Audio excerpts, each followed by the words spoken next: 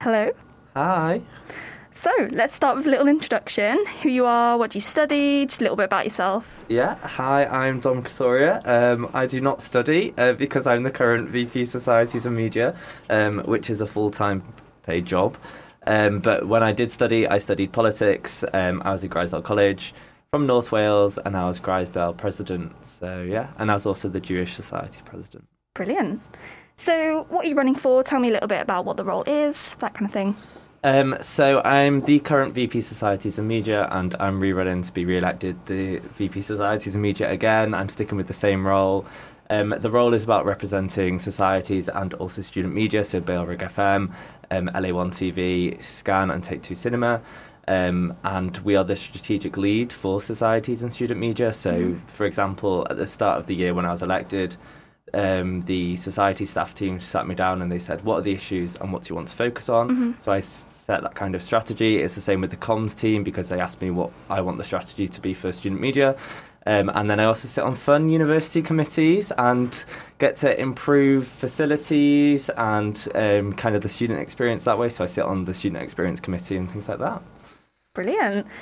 So, why do you feel you are the best fit for this role? Yeah, well, because I am the current officer.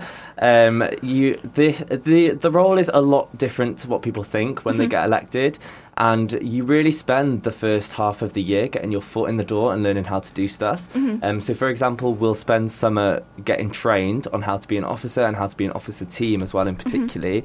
And then first term is sort of still learning about how to lobby the university, how to work within the union, because the union's a really interesting place to work. Yeah. And also how to do your job whilst activities returning to normal.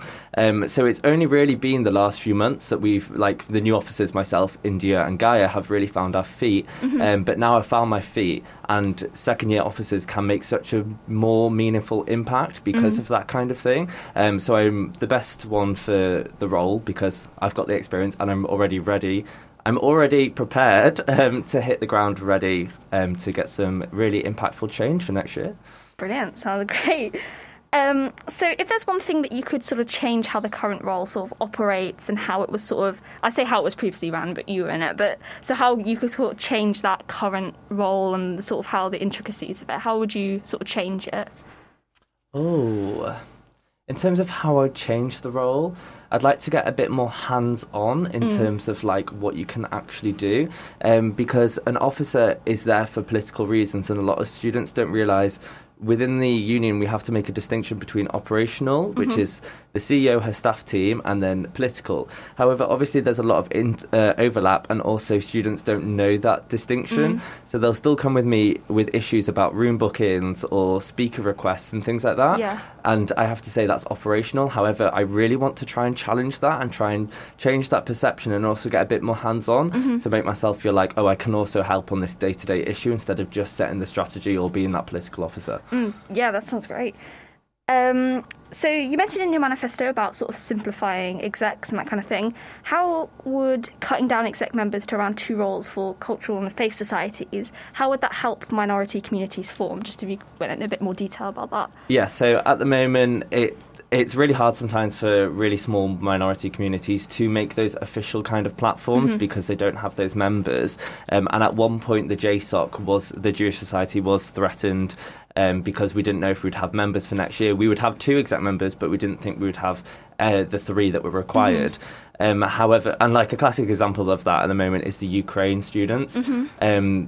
One of the Ukrainian students thought there was only her and some other girl, and if that requirement had been moved, they could have been able to make a society, and then you find more students because you have that platform. Yeah. It's not that they're not here, it's just that they don't have the platform to find each other.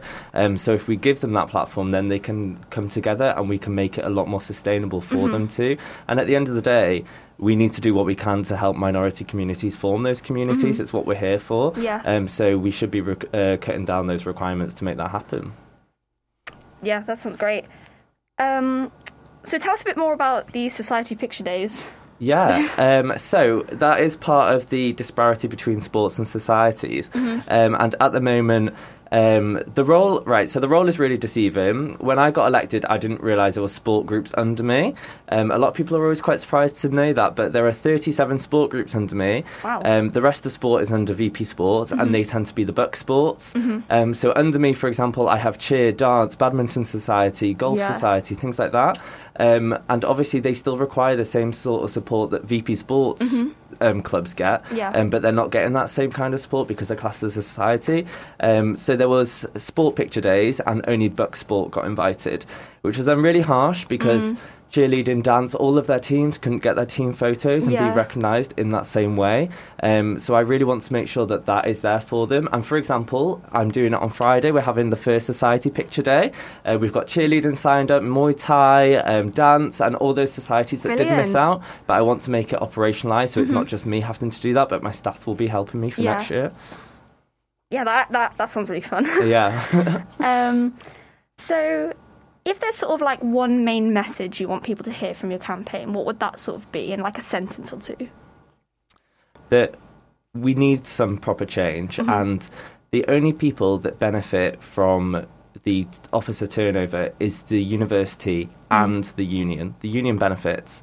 And if we don't have that officer change, we can really make sure that we have some impactful changes happen next year. Brilliant. Perfect little message. So where can people hear out about you, your campaign stuff, Instagram, Facebook, all of that? Yeah, I would say my main one is my Instagram, which is Dom_Casoria, which is my last name is spelled Casoria. Love coming from an immigrant family. But yeah, my Instagram is my main one. I do obviously use Facebook as well, but I've noticed in this election compared to previous elections that Facebook is getting less and less important when it comes to elections, and Instagram is becoming more and more important. So Instagram's definitely the place to go, and there'll be some fun videos posted very soon. Have you got any TikToks? Right, so this is a very controversial topic within my campaign team at the moment, because I'm not a TikToker. I tried it a few times, but some of my campaign team members are very much TikTok heavy.